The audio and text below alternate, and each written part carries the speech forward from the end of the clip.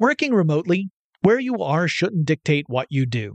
Work from the road by turning your vehicle into a reliable high-speed data Wi-Fi hotspot with AT&T in-car Wi-Fi.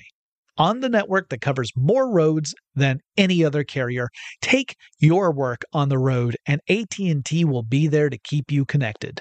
Connect up to 10 devices and stream conference calls, finish up that presentation, or answer last-minute emails. Why wait? Go to att.com/in-car Wi-Fi today for free trial eligibility. Based on independent third-party data, number of devices varies by manufacturer. Always pay careful attention to the road and don't drive distracted. Wi-Fi hotspot intended for passenger use only when vehicle is in operation. Compatible device and vehicle required. I'm Katya Adler, host of The Global Story. Over the last 25 years, I've covered conflicts in the Middle East, political and economic crises in Europe, drug cartels in Mexico. Now I'm covering the stories behind the news all over the world in conversation with those who break it. Join me Monday to Friday to find out what's happening, why, and what it all means. Follow The Global Story from the BBC wherever you listen to podcasts. When you think about the future, what kind of technology do you envision? Whatever the future holds, artificial intelligence will undoubtedly be at the heart of it all. Join Graham Class as he hosts Season 2 of Technically Speaking, an Intel podcast, and hear from the minds transforming healthcare, retail, entertainment, personal computing, and more with the help of AI. Tune in every other Tuesday and explore the latest technology that's changing our world today and creating a more accessible tomorrow. Listen to Technically Speaking, an Intel podcast on the iHeartRadio app, Apple Podcasts, or wherever you get your podcasts.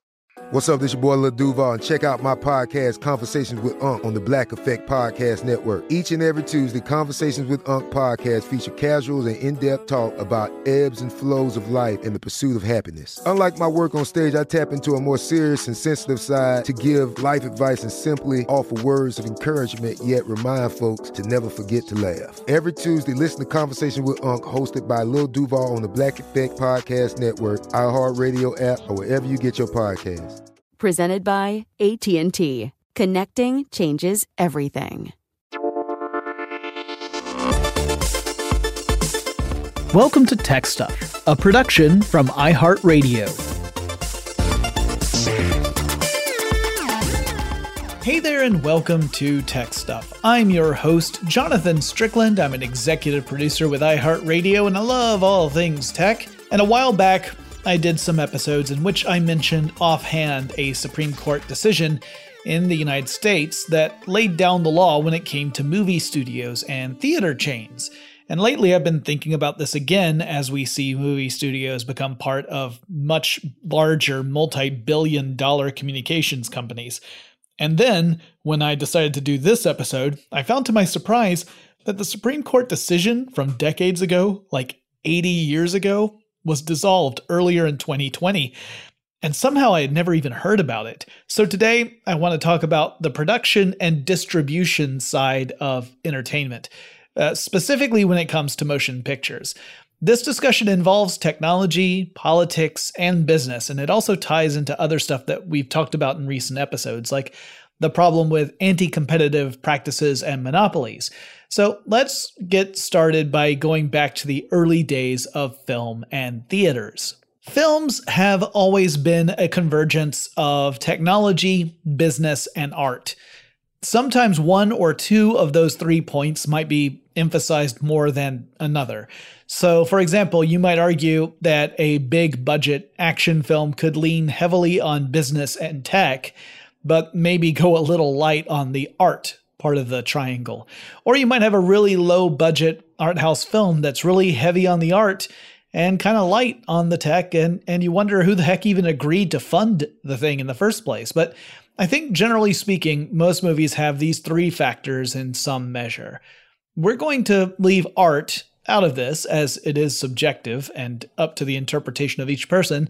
There's probably someone out there who objects to me dismissing most big budget action films, for example. But the tech and business sides are woven together in a really snug way. For one thing, if you invent a technology, you have the opportunity to file for a patent describing how that technology works. Patents are useful because they provide you some protection for your idea. On the one hand, you have to spell out how your invention works, at least on a high level, and you do that in a document that the patent office makes available to anyone who wants to see how that technology works. But on the other hand, in return for agreeing to have your ideas publicly available, you get protection for those ideas. If someone else tries to make whatever it is you made without your permission, you can file a lawsuit for patent infringement. And if you can prove that they in fact violated your patent by creating a competing product based on your design, a court can make them stop and perhaps award you compensation, which would be paid by the accused, assuming that they can pay it. Now, one of the important things about patents is that they expire, and once they do, anyone can make a technology based off that patent without having to get the permission from the patent holder because the patent itself has expired.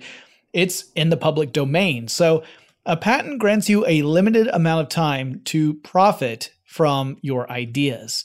At that time, you can do so without the fear of someone else swooping in and using your ideas without your permission. And you can grant permission. Typically, we see that in the form of licensing agreements. So you come up with a really cool technology. Someone says, hey, I would love to use that. How much? And the two of you come to an agreement on how much money they pay you in return for being able to use your patented technology. At least that's how it's supposed to work. The alternative to patents is just keeping your technology as hidden and secret as possible. This would be the trade secret strategy. It's one you don't want to share because it would give up a competitive edge in whatever market you're working in. The danger with trade secrets is that if someone susses out how you made your technology, if they reverse engineer it, you don't really have any protection against them copying you. If I make a whatchamajig and I don't patent any of my designs, and you figure out how it all works, you can make your own whatchamajig, and I'm out of luck, really. Now, the reason I even bring this up is that in the early days of film, and we're talking like 1908, a group of motion picture companies, some of the earliest ones in existence, along with Eastman Kodak, which was the chief supplier of film stock, because this was, when films were actually shot on film, and then a film distributor named George Klein, all banded together to create an organization called the Motion Picture Parent Company, or MPPC. This was out of necessity because one member of that company, that would be the Edison Manufacturing Company, named after, yes, Thomas Edison, was making life really difficult for the other companies. See, Thomas Edison was famous for a few different things. One was inventing stuff. Two was being a really shrewd businessman. Three was that he built up a company that he filled with engineers who invented stuff too. And when they patented those inventions, Thomas Edison always made sure his name was also on the patents, which is part of why he has so many hundreds and hundreds of patents to his name. And four, he was fiercely protective of his patented technology. If he suspected that some other company was making use of his patented tech without a proper license, he would file lawsuits. Lots of them. Well, the other members of what would become the Motion Picture Parent Company were film studios that Edison had kind of sued on multiple occasions. And really the purpose of this new entity was to work out some licensing agreements to pool patents together. So that way, when it came to stuff like film cameras, projectors, and the various processes used in making movies on a technical level, there was this agreement. Now, there was also a holdout company called Biograph. That company had its own camera technology that didn't sit well with Edison because he wanted to have the corner on that market. So Edison was really hoping he could push them out of business. But Biograph wisely went and purchased the rights to another key patent in the film process, which gave the company enough leverage to force its way into MPPC as well. So there were a lot of strange bedfellows, I guess you could call them. Now, before the MPPC, the standard procedure between studios and theaters went something like this. A theater owner would decide which films they wanted to play in their theater, and they would purchase a film print. So in other words, they would purchase a copy of a film from a studio. And the studio would make copies from a master and then sell the copies to theaters. And then the theaters would just hold on to that copy because they had purchased it. Or they might just, throw it away if they didn't hold on to it, but it was theirs. But the MPPC would change that. They switched it to a rental agreement. So now theaters would pay a certain amount of money to get a copy of a film for a set amount of time. After that set amount of time, they would have to return the copy, or they would have to rent it again. And this gave studios a bit more quality control over film prints because they could dispose of any prints that had a lot of wear and tear on them. And, film's a physical medium. It does wear down over time. So this was important. And it was good business because it meant that, audiences wouldn't associate a particular studio with poor quality film if, in fact, that copy was starting to break down. They could swap it out for something new. The MPPC was also a trust or, a monopoly. Eastman Kodak held the rights to produce film stock, and other companies could license that technology from Kodak, or you could have someone try and come up with a total alternative to Kodak film and the typical film stock. But that would also mean you would have to have an alternative form of camera and a projector as well. So that was not, a small task.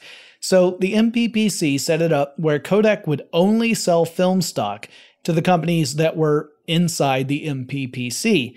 The trust also held the camera and projector rights. And so all of this meant that anyone who wanted to get into the filmmaking side of business had to be a part of the MPPC, or they would have no legal means to get hold of the equipment and film that they needed to make movies. But as I mentioned earlier, patents expire. And by 1913, the MPPC no longer had the cudgel of patent infringement lawsuits to knock down competitors. In addition, the MPPC was located on the east coast of the United States in New Jersey. That's Thomas Edison's stomping grounds. And several upstart motion picture companies would set up operations way out west in the world of Hollywood land, which made it mighty inconvenient to investigate the possibility of patent infringement and hanky-panky. So that's on the other side of the nation. And then the death blow came. The United States government brought an antitrust lawsuit against the MPPC in 1915. The government claimed that the actions that the company had taken were anti-competitive, and it wasn't just the actions of a company trying to protect its own intellectual property. And as a result, the MPPC would dissolve just a couple of years later. So that's our first example of a monopolistic strategy in the film distribution world, and it won't by any stretch be the last one. The law the US government enforced against the MPPC is called the Sherman Act. It's one of the foundational antitrust laws in the United States, and in fact it was passed all the way back in 1890 as part of an effort to deal with issues stemming from powerful monopolies and cartels, largely in industries like steel and railroad, among a few others. The government found that MPPC was in violation of Section 1 of the Sherman Act, and that section states that, quote, every contract, combination in the form of trust or otherwise, or conspiracy in restraint of trade or commerce among the several states or with foreign nations is declared to be illegal, end quote. Section 2 of the Sherman Act is the part that really prohibits the monopolization of interstate trade or commerce and makes it a felony to do so. While MPPC was crumbling, a new movie studio powerhouse was taking shape, and someday I'm going to have to do a full episode on this company because it has a fascinating and important history. But it all started off with the merger of two other companies. First was the Famous Players Film Company, which in itself was originally called Famous Players and Famous Plays. The early days of film sometimes referred to movies as plays. And second was the Feature Play Company, which was founded by a guy named Jesse L. Lasky. And the merged company would become Famous Players Lasky Company. It would later on merge with a film distribution company with the more familiar name of Paramount Pictures Corporation. Along the way, the organization acquired several more independent film companies, and it would lead to an approach in filmmaking and distribution that would become a big headache for the industry and the United States government down the line. And the actual merger process was actually a really sneaky one. So you got Adolf Zukor, he's the founder of Famous Players Film Company, and then Jesse Lasky, and they both entered into distribution deals with Paramount Pictures Corporation. So originally this wasn't, a merger, it was just a business deal. And the guy who founded the Paramount Pictures Corporation was William Wadsworth Hodgkinson, and he was serving as president of the company. But then Lasky and Zukor thought, hey, if we were able to distribute our own movies, we wouldn't have to share revenues with a distributor. It would all be our own revenue. So instead of paying this guy to distribute our films, wouldn't it be better if we just got hold of those assets and we did it ourselves and thus got to keep all the money? So they set about doing a hostile takeover. This is what we would call it in the 80s. And sometimes I see Hodgkinson listed as a founder of the movie studio Paramount Pictures Corporation. And it is true he founded the distribution side of the company, but he was not involved with it as a movie studio because Lasky and Zukor bought enough shares to influence the board of directors of Paramount Pictures to have Hodgkinson ousted as president. Then they were able to buy the company because they essentially had the board of directors in their pocket. So they said, hey, board of directors, wouldn't it be cool if we bought your company? And they said, yes, because you own us. And so they brought Paramount Pictures under the fold and they made this a true force in film. And like I said, I'll have to do a full episode or maybe 2, maybe 3 about Paramount's history in movies because it really did shape the way the film industry works today. Around this time, the various film studios, including the future Paramount Pictures, began to create what we call the studio system. This system would lock down film production in various ways. For example, studios would engage directors and performers and others into long-term contracts. So the filmmakers and stars wouldn't be full-time employees of the studio per se, but they would be locked down to exclusive agreements, and so certain actors would only be found in a particular movie studio's films. Rudolph Valentino and Gloria Swanson were 2 actors exclusive to Famous Players Lasky, for example.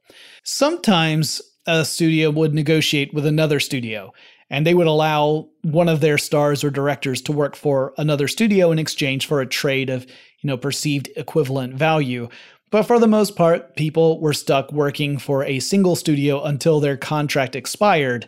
And that would end up being a big part of the problem, as it would give the creators in Hollywood a lot less opportunity to pursue their best deals while under contract. So there might be a part that an actor would have been perfect for. They just never would have had the opportunity to do it because they would have been locked in with a competing studio. Now, the second big part of the studio system was the vertical integration approach. So we can think of there being 3 major components in the film industry. There are producers, there's the studios that actually, make films. There are distributors, these are the companies that arrange for prints of a film to go to theaters. And then there are the exhibitors, or the theaters themselves. And then you've also got, other parties involved like film stock companies like Kodak, which play a part too, but the producers, distributors, and exhibitors are what we're really focusing on. In the eyes of the government, these 3 groups were meant to be separate from one another, but Famous Players Lasky changed this by going with a vertical integration approach. With the sniping of Paramount Pictures Corporation, Zukor and Lasky checked off the distribution box, and they also began to buy up theaters in various markets. This activity attracted the attention of the U.S. Federal Trade Commission, or FTC, in the early 1920s. In 1921, the FTC charged the company with conspiracy and restraint of trade, essentially arguing that the company was violating the Sherman Act. When we come back from break, we'll talk about how that unfolded, how the Great Depression complicated matters, how a movie trade organization would become part of this mess, and how things would get a whole lot worse. But first, let's take a quick break. Working remotely, where you are shouldn't dictate what you do. Work from the road by turning your vehicle into a reliable high-speed data Wi-Fi hotspot with AT&T in-car Wi-Fi. On the network that covers more roads than any other carrier, take your work on the road and AT&T will be there to keep you connected. Connect up to 10 devices and stream conference calls, finish up that presentation, or answer last-minute emails. Why wait? Go to att.com/in-car Wi-Fi today for free trial eligibility. Based on independent third-party data, number of devices varies by manufacturer. Always pay careful attention to the road and don't drive distracted. Wi-Fi hotspot intended for passenger use only when vehicle is in operation. Compatible device and vehicle required. I'm Katya Adler, host of The Global Story. Over the last 25 years, I've covered conflicts in the Middle East, political and economic crises in Europe, drug cartels in Mexico.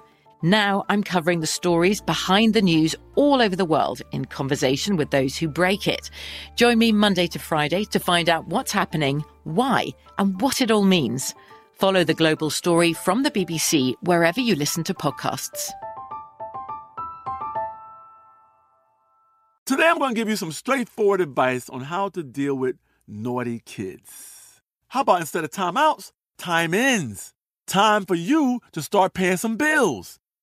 I'm JB Smoove, and that was a full episode of my new podcast, Straightforward, inspired by guaranteed straightforward pricing from AT&T Fiber. Get what you want without the complicated. AT&T Fiber, live like a gigillionaire. Available wherever you get your podcasts. Limited availability in select areas. Visit AT&T.com/hypergig for details. When you think about the future, what kind of technology do you envision? Whatever the future holds, artificial intelligence will undoubtedly be at the heart of it all. Join Graham Class as he hosts Season 2 of Technically Speaking, an Intel podcast from Ruby Studio in partnership with Intel. Explore the future of technology that's rapidly evolving our world today with the help of AI. There is still so much work and research needed to fully understand the power and potential of AI, and Intel is at the forefront of implementing AI and revolutionary technology that's changing the world we live in for the better. In each episode, Graham interviews the minds transforming medicine and healthcare, retail, entertainment, personal computing, and more, while pioneering new uses for AI in these spaces. Tune in every other Tuesday and explore the latest technology that's changing our world today and creating a more accessible tomorrow. Listen to Technically Speaking, an Intel podcast on the iHeartRadio app, Apple Podcasts, or wherever you get your podcasts. Among the problems that the FTC found with Famous Players Lasky, and I should point out that other studios were doing the same thing, were some industry strategies that were particularly unfair. One was called block booking, and here's how it would work. Studios were locking down stars in these long-term contracts. So audiences would begin to fall in love with some of these stars, and they wanted to see the pictures, the movies that these stars were in. Theater owners would want to run films with those stars in them in order to attract crowds and sell tickets. And so the movie studios, who controlled the stars, would say to the theater owners, okay, I'll lease to you a print of this film with the stars that you want in it, but in return, you also have to promise to rent and exhibit these dozen other movies starring folks that nobody really cares about. Otherwise, you don't get the good stuff. And when I say dozen, that's not an exaggeration. In fact, some block booking would be up to 104 films, which was a year's worth of movies in one go. And this practice is called block booking. Theater owners were being pushed to rent out entire blocks of films if they wanted to exhibit an anticipated film in their theater. So it was saying, if you want this one, you also have to take all these other ones. In addition, block booking would affect the variety of movies that theater owners could show. If you're running a theater that has a single screen, as many theaters had back in the early days, there are really only so many different movies you can exhibit in a week. And if your agreement with Studio A means you have to take, a dozen or more of their films, that might be all you can show. You could presumably pay the studios for all these movies, but not actually show them, and opt instead to also deal with Studio B, but then you're wasting money, right? Because you're spending money to rent out blocks of films that you never show. You only show a couple of them. That makes it much harder to make your money back as an exhibitor. And the exhibitors were over a barrel on this one, as were the directors and stars. In fact, you could argue that the only party to really benefit from this arrangement would be the studios. Another practice the FTC found questionable was called blind booking, or sometimes called pre-selling.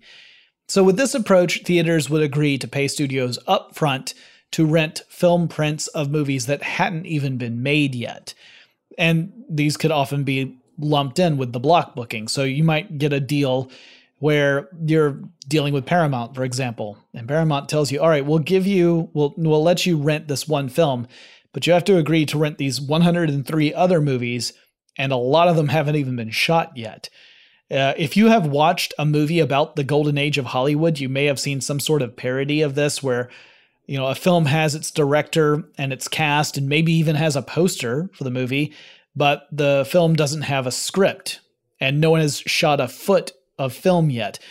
Barton Fink has a scene that specifically sends this up. Well, that kind of stuff was actually happening. And again, exhibitors were being pressured to play ball and pay up without a chance to even see the film first, often because there was no film to see, if they hoped to get the movies that their customers were willing to pay for. And as I mentioned earlier, studios were also buying up theaters or building theaters of their own. The FTC alleged that Famous Players Lasky had even gone so far as to lean heavily on a theater owner to sell their movies to or to rent their movies to. And if they encountered resistance, they would threaten to open up a competing movie house in a nearby location, like literally across the street. And then after opening up the competition, the studio would undercut the prices of the competing theater and would sell tickets at a huge loss just to attract customers away from the theater owner that had shown resistance and hopefully force them to go out of business as a result. So it was a very cutthroat way of doing business.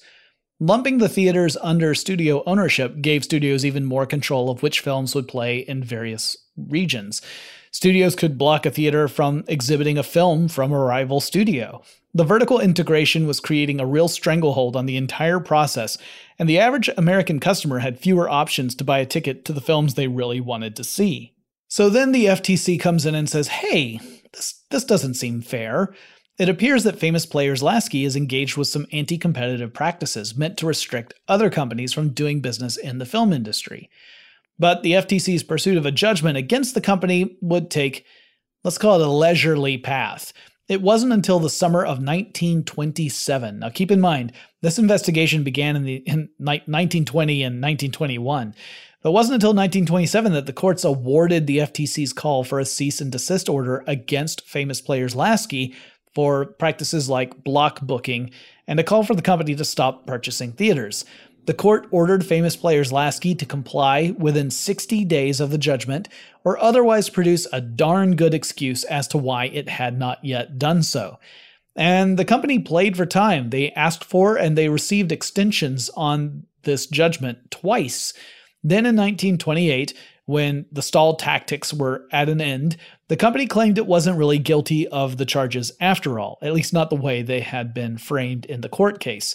That did not sit well with the FTC, and in the meantime, the commission was expanding its investigations into the movie industry at large. With the Famous Players Lasky case at the heart of it, the FTC began to escalate its charges against movie studios and going for a more direct antitrust case. This would ultimately rise to the Supreme Court. The Supreme Court would ultimately decide that the practice of block booking was inherently anti-competitive and thus would be illegal under the Sherman Act, and that studios that practiced block booking would be subject to criminal proceedings and fines. However, at the same time, the United States was dealing with the Great Depression, which began in October of 1929 with the stock market crash, and then it got worse due to multiple complicating factors. Meanwhile, the film industry was actually seeing more competition, not less, but that had to do with a technological advance rather than trumped-up charges against the Famous Players Lasky company. See, in the late 1920s, talking pictures were becoming a thing, which created a new type of film experience that various studios were trying to capitalize on, while simultaneously trying to figure out how to salvage the assets that were more suitable for silent films. That's a nice way of saying that not all directors or actors were equally adept at making talking pictures, as they had been with silent films. But the talking pictures revolution would create competition between various studios. Okay, to understand what happened next, we need to rewind a little bit. As the FTC and Famous Players Lasky were wrestling in the courts, The movie studios as a whole were converging in an effort to protect the industry against U.S. government regulation. The studios formed an organization called the Motion Pictures Producers and Distributors of America, or the MPPDA. This organization would later become the Motion Picture Association of America, aka the MPAA, until 2019 when it would turn into its final, at least for now, form of Motion Picture Association, or MPA.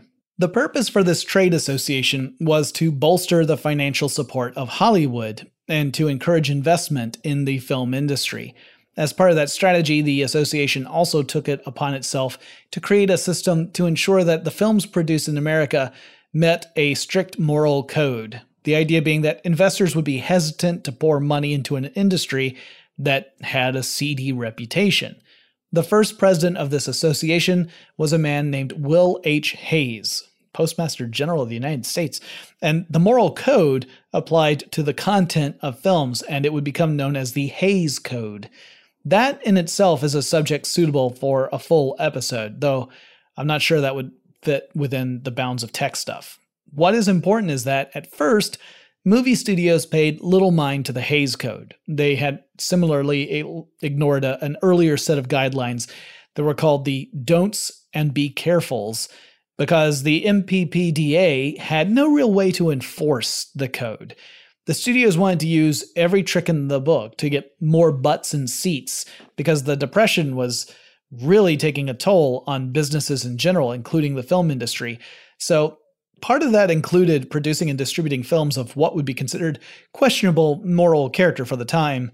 Today, we'd probably think of it as quaint. However, various state governments in the United States began to pass censorship laws to protect the delicate citizens of those states from seeing such scandalous material. And out of a concern that the federal government might get involved as more and more states were taking a heavy hand with censorship, the movie industry largely agreed to abide by the Hays Code, and they formed the Production Code Administration, or PCA, to do so, and with the threat of substantial fines for any film that failed to adhere to that code, provided that the film came from a studio that was also part of the MPPDA. But the MPPDA would also play a part in the battle over anti-competitive practices. As a trade association, it was tasked with helping studios attain financial stability during a depression. That's a tall order, but the US government was receptive to suggestions, as the thought was that people needed distractions from the hardships of going through an economic depression. Kind of similar to the way people are talking about, dealing with the pandemic. And the film industry was a way to provide diversions for a suitably low cost per experience. And so, faced with a dilemma, the US government agreed to dismiss the whole judgment against stuff like block booking if it meant that studios could continue to provide entertainment for Americans undergoing a really tough economic time. The MPPDA successfully argued that motion pictures should be protected under a larger national strategy called the National Industrial Recovery Act in 1933. The industry had only faced consequences for the vertical integration strategy that it had employed for a very short while, and some really hadn't faced any consequences yet at all.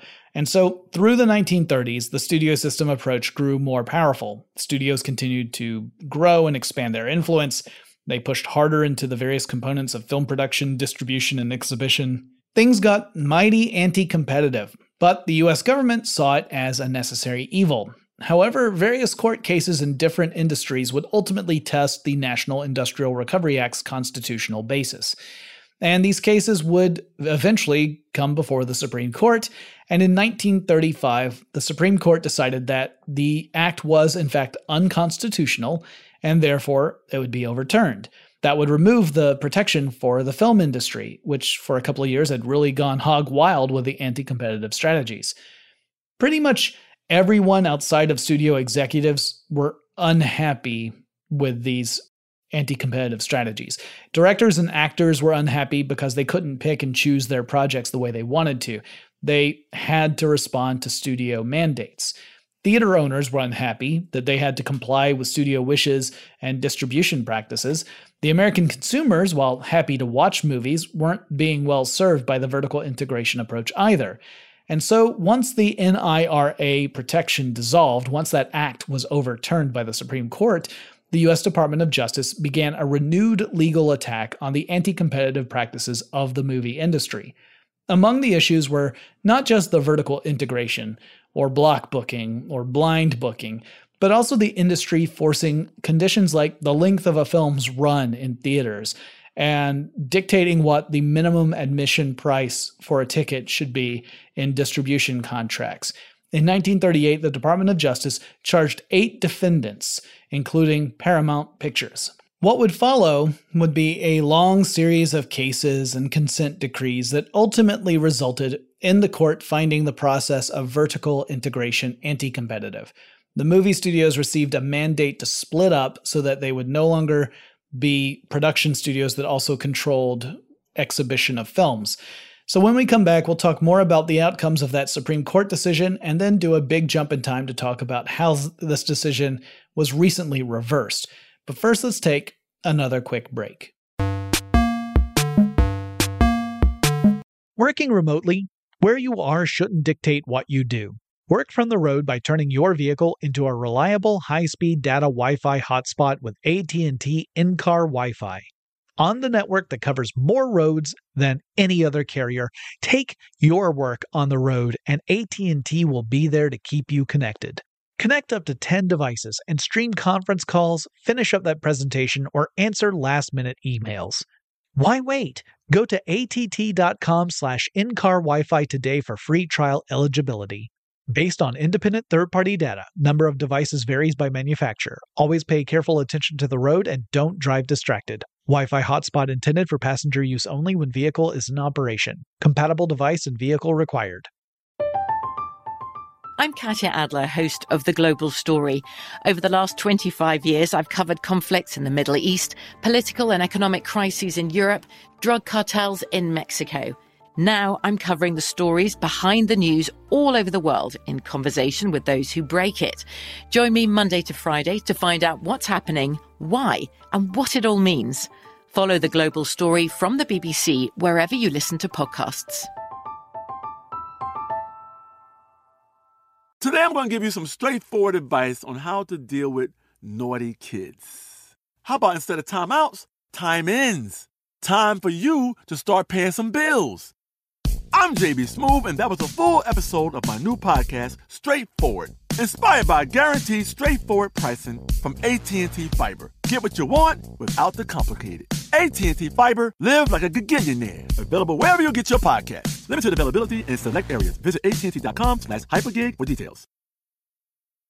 When you think about the future, what kind of technology do you envision? Whatever the future holds, artificial intelligence will undoubtedly be at the heart of it all. Join Graham Class as he hosts Season 2 of Technically Speaking, an Intel podcast from Ruby Studio in partnership with Intel. Explore the future of technology that's rapidly evolving our world today with the help of AI. There is still so much work and research needed to fully understand the power and potential of AI, and Intel is at the forefront of implementing AI in revolutionary technology that's changing the world we live in for the better. In each episode, Graham interviews the minds transforming medicine and healthcare, retail, entertainment, personal computing, and more, while pioneering new uses for AI in these spaces. Tune in every other Tuesday and explore the latest technology that's changing our world today and creating a more accessible tomorrow. Listen to Technically Speaking, an Intel podcast on the iHeartRadio app, Apple Podcasts, or wherever you get your podcasts. So eventually the decision that would, determine the fate of the film industry for 80 years or so finally came about in 1946, after World War II. Now keep in mind, the original decision had been back in 1929, and a few factors led into this change. One was that the world of 1946 was very different from the world of 1929. In 1929, at the beginning of the Great Depression, there was a perceived need for entertainment and a fear that the economic depression would destroy the film industry, that they would go out of business and you'd be left with nothing. And so the anti-competitive practices were seen as sort of a necessary evil to keep the industry afloat. But in 1946, we were out of the Great Depression. World War II was over, soldiers had returned home, and more people were going to the movies than ever before. The film industry was no longer precariously positioned in an existential crisis. It was doing really well. Further, only the 5 largest studios, Paramount included, had agreed to consent decrees that the court had previously issued. And the consent decrees were essentially a temporary agreement to stop doing stuff like blind booking and block booking. But 3 smaller studios would not sign the consent decrees. They argued that they actually needed those practices to be competitive with the 5 larger studios because unlike the major studios, these 3 did not own their own theaters. So the 1946 decision would eventually lay down the law for everybody. It took some time, but eventually the movie studios all capitulated to the pressure from the U.S. Department of Justice. But the results of this might not have been what the courts had originally intended. Over the following 2 decades, more than 5,000 movie theaters closed. The studios began producing fewer movies. They had been producing several hundred per year. Now it was a few hundred per year total. And ticket prices were still on the rise. So there were some definite downsides in the wake of this decision. We can't blame it all on the court, of course, because there were other elements at play, including the rise of television, which was a big one, so it's pretty complicated stuff. In addition, while the intent was to disrupt anti-competitive practices, it didn't really do that so much. On the books, it was forbidden for a studio to own its own chain of theaters. Soon, new theater chains would rise up instead, and while in theory the court decision would have busted open the stranglehold that big studios had on exhibition, that didn't play out so much in reality. The means to produce films became more attainable for independent filmmakers, but the means to distribute movies for exhibition did not. So in other words, you might be a humble little film production studio, and you might make real art on film, but you would still probably need to find some distribution company to strike up a deal with so that you could get your finished movie into actual movie theaters. Otherwise, you've got this amazing piece of art, but you don't really have a way to show it off beyond maybe some small screenings. As for movie theaters, they gravitated toward carrying films that were likely to attract crowds, which in turn would gradually fuel the cycle of the blockbuster. You can trace that history up to present day, when a cinema complex with like 24 screens will be showing maybe a dozen films, with most screens dedicated to big budget movies from a small handful of studios. And at least that would be the case if it weren't for the pandemic. Okay, but let's switch gears a little bit and talk about streaming. Online streaming, much like TV and the home video market, which obviously came before streaming, it became a big disruptor in recent years. Early on, the concern was that a single entity like Netflix would dominate the space. And if Netflix were to become the default option for most consumers, it would give Netflix an enormous amount of leverage when working out deals for carrying content on their platform. As such, a lot of different entertainment and cable companies began to launch competing services. So that's why we've got stuff like Hulu and Amazon Video and HBO Now and HBO Max and Disney Plus and Peacock and such. And here we see an interesting evolution of that old problem of vertical integration. This is exacerbated due to the various acquisitions and mergers that film studios have been part of over the last few decades. So let's go over a few of them in brief. There are a few movie studios that really exist only as a brand, which means that, you might see a movie branded as a particular studio's production, but ultimately it belongs to a much larger company, like a larger production studio, and it's just sort of a way to brand that film a specific way. So we're going to ignore those. I mean, there's no point in talking about them because they don't really exist on their own. They're part of a bigger company. All right, so Universal Pictures, one of the oldest studios that's still around, is now part of NBC Universal and Comcast. So within that family, you've got a telecommunications company, that's Comcast. You've got a TV network in NBC, and a film and more TV studios with Universal. And this company has the streaming service Peacock. Then we've got Warner Brothers Pictures, which is part of AT&T. So we've got another telecommunications company. And we've got Warner Media, which was formerly known as Time Warner, which is a production company that includes film and TV studios. It also owns cable channels like HBO and a ton of others like Cartoon Network and CNN and TBS and more. So this company has HBO Max as a streaming service. Then we've got Columbia Pictures, which is part of a group of studios owned by Sony, the Japanese mega corporation. Sony at one time owned a streaming service called Crackle, but has since divested itself of that. So it's kind of the odd man out when it comes to production, distribution, and exhibition with this particular use case. There's Paramount, of course, which is part of Viacom CBS. That's another super complicated story that I should dive into at some point. But this company includes Viacom, a cable company that owns networks like MTV, Comedy Central, Showtime, and Nickelodeon, among others. CBS, another TV network, and Paramount Pictures, a film and television production company. And they have their own streaming service in the form of Pluto TV and CBS All Access. Finally, we've got the Mouse House, a truly gargantuan media and entertainment company, also known as Disney. So we've got Walt Disney Pictures, we've got the former 20th Century Fox, which had film and TV studios. You've got properties like ABC, another television network, and you've got Disney Plus as a streaming service, as well as some other streaming services like ESPN Plus, and Disney also owns Hulu now. So in the era of the pandemic, when movie theaters are closed in many locations and some theater chains have shut down, at least for the time being, the vertical integration approach creates a new opportunity. Studios can, if they so choose, opt to release properties on streaming services that they own, rather than sit on films until it's safe for theaters to open at full capacity. So movie studios depend heavily on box office returns. Typically, the first weekend of box office returns tends to be the most important. Not in every case, but in the vast majority, that's true. So there's a strong incentive to hold off on releasing films before theaters can open in full again. But at the same time, there's a lot of uncertainty about when that will ever happen. And there's an even bigger question if audiences will flock to theaters once they are open for business as usual. And if this takes too long, we might see some movie theaters just go out of business, both on the smaller independent scene and even with the bigger theater chains. There's talk of insolvency among some of those.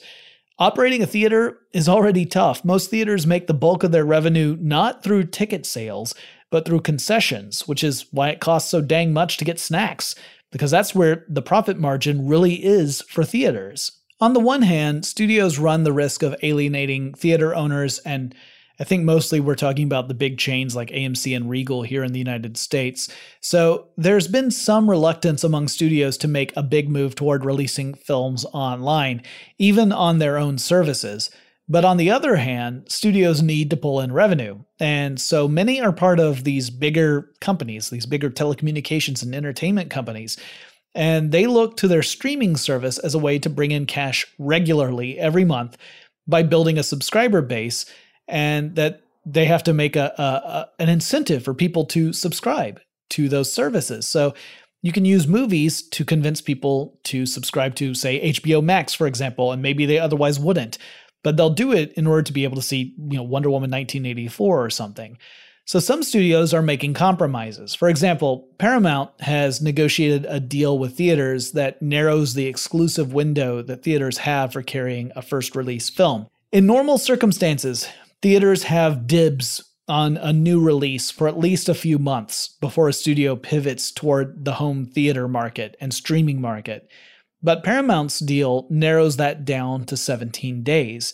So a little more than 2 weeks after a movie hits theaters, Paramount can then make that film available to various streaming services, most likely its own. Warner Brothers went a step further. Warner Brothers announced that its entire slate of films for 2021, which includes 17 films in total, will be available both in theaters and streaming on HBO Max on day one of that film's release. However, in sort of a reverse move from what Paramount is doing, these films will only be available on HBO Max for 31 days after the film's released, or 31 days including the film's release. So it would disappear from the service 31 days after the movie comes out in theaters. And I find it fascinating that movie studios, now part of even bigger media companies, have turned the vertical integration dial up to 11. My original plan for this episode was to talk about how this new situation is kind of a workaround of that old restriction that says studios can't own theaters. But hey, joke's on me, because in August 2020, the Department of Justice decided to dissolve those restrictions on studios, citing that because it's a different world than what we had back in the 1940s, those restrictions don't really apply anymore. Now, I don't think in the end that this is that big of a change, but that's because the Supreme Court ruling didn't necessarily have the effect that I think the justices intended in the first place. But really, what I guess I need to say is that it's really all a moot point. Vertical integration is here big time, and what happens next will largely depend on how things play out with the pandemic and vaccines. If the theater experience is fading into the past because of, the economics of running a theater house and the fears of things like pandemics and other health issues, we should expect to see a change in the way movies are produced as well. I suspect movies aren't going anywhere. There will always be a desire to create among directors and actors. That's going to stick around no matter what the circumstances. But if theaters can't recover, there will be no hope of having that big box office weekend to recoup the cost of production. And without that payout, it would make little sense to see big budget films move forward, because the chances of making your money back would go down, particularly as consumers have to pick and choose which streaming services they subscribe to. That can also be a pain point. It's eerily similar to the prospect that the theater closest to you is only running movies from a single studio. You have less choice unless you're willing to pay the subscription fee to numerous services so that you have access to everything. It's not great for consumers. And it's not super great for creators because they're going to see their budgets shrink. It's not even great for the studios. If you hit your saturation point for subscribers, meaning no matter what you do, you are not likely to increase your subscriber number in any significant way. You have hit that saturation point for the market.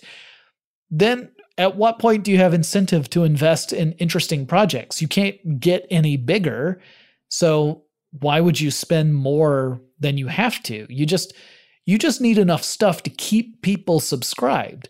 That's all you need. You don't need to attract more people because more people aren't coming. We see this in the cable industry too, by the way. Cable companies will hit a saturation point within a market. They literally can't get into more homes in that market. Well, the only thing you can do is to maybe launch a new channel or try to go into a country where you don't have a presence already. I saw that firsthand when I was working with Discovery Communications. And there's a lot that I think is wrong with the entertainment industry. I haven't really scratched the surface of all of that because it goes deep, but I do hope that we can see a recovery with movie theaters. One thing I do take comfort in is that we have always loved stories since before the time we could write them down. So that love of stories, that's not going anywhere. We just might see some big changes in the ways that we tell them. But I do hope that movie theaters make a recovery and that we can continue to see innovative and big budget films. I mean, I have a lot of feelings about various big budget movies. You can hear more about my feelings on the podcast, The Large Nerdron Collider, that will be available later this week. It launches on Wednesday, so keep an ear out for that. But I'll save it for that. In the meantime, if you have suggestions for future topics that I can cover here on Tech Stuff, reach out and let me know what you are thinking, because I cannot do it by myself. I am not psychic. So the best way to do that is to reach out on Twitter. The handle is TechStuffHSW, and I'll talk to you again really soon.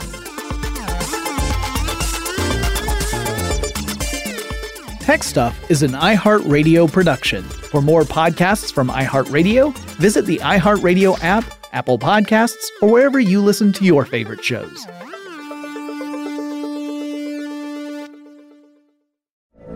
From BBC Radio 4, Britain's biggest paranormal podcast is going on a road trip. I thought in that moment, oh my God, we've summoned something from this board. This is Uncanny USA. He says, somebody's in the house, and I screamed. Listen to Uncanny USA wherever you get your BBC podcasts, if you dare.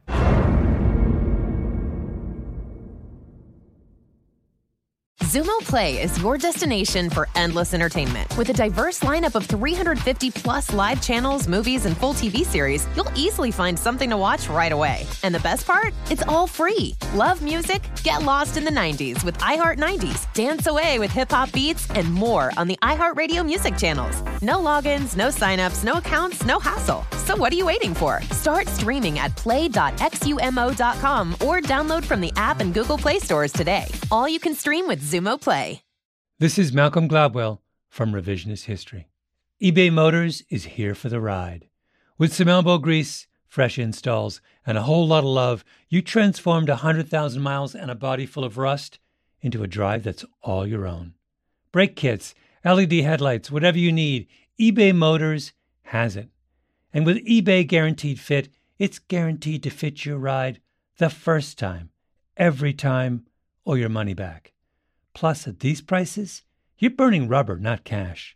Keep your ride or die alive at ebaymotors.com.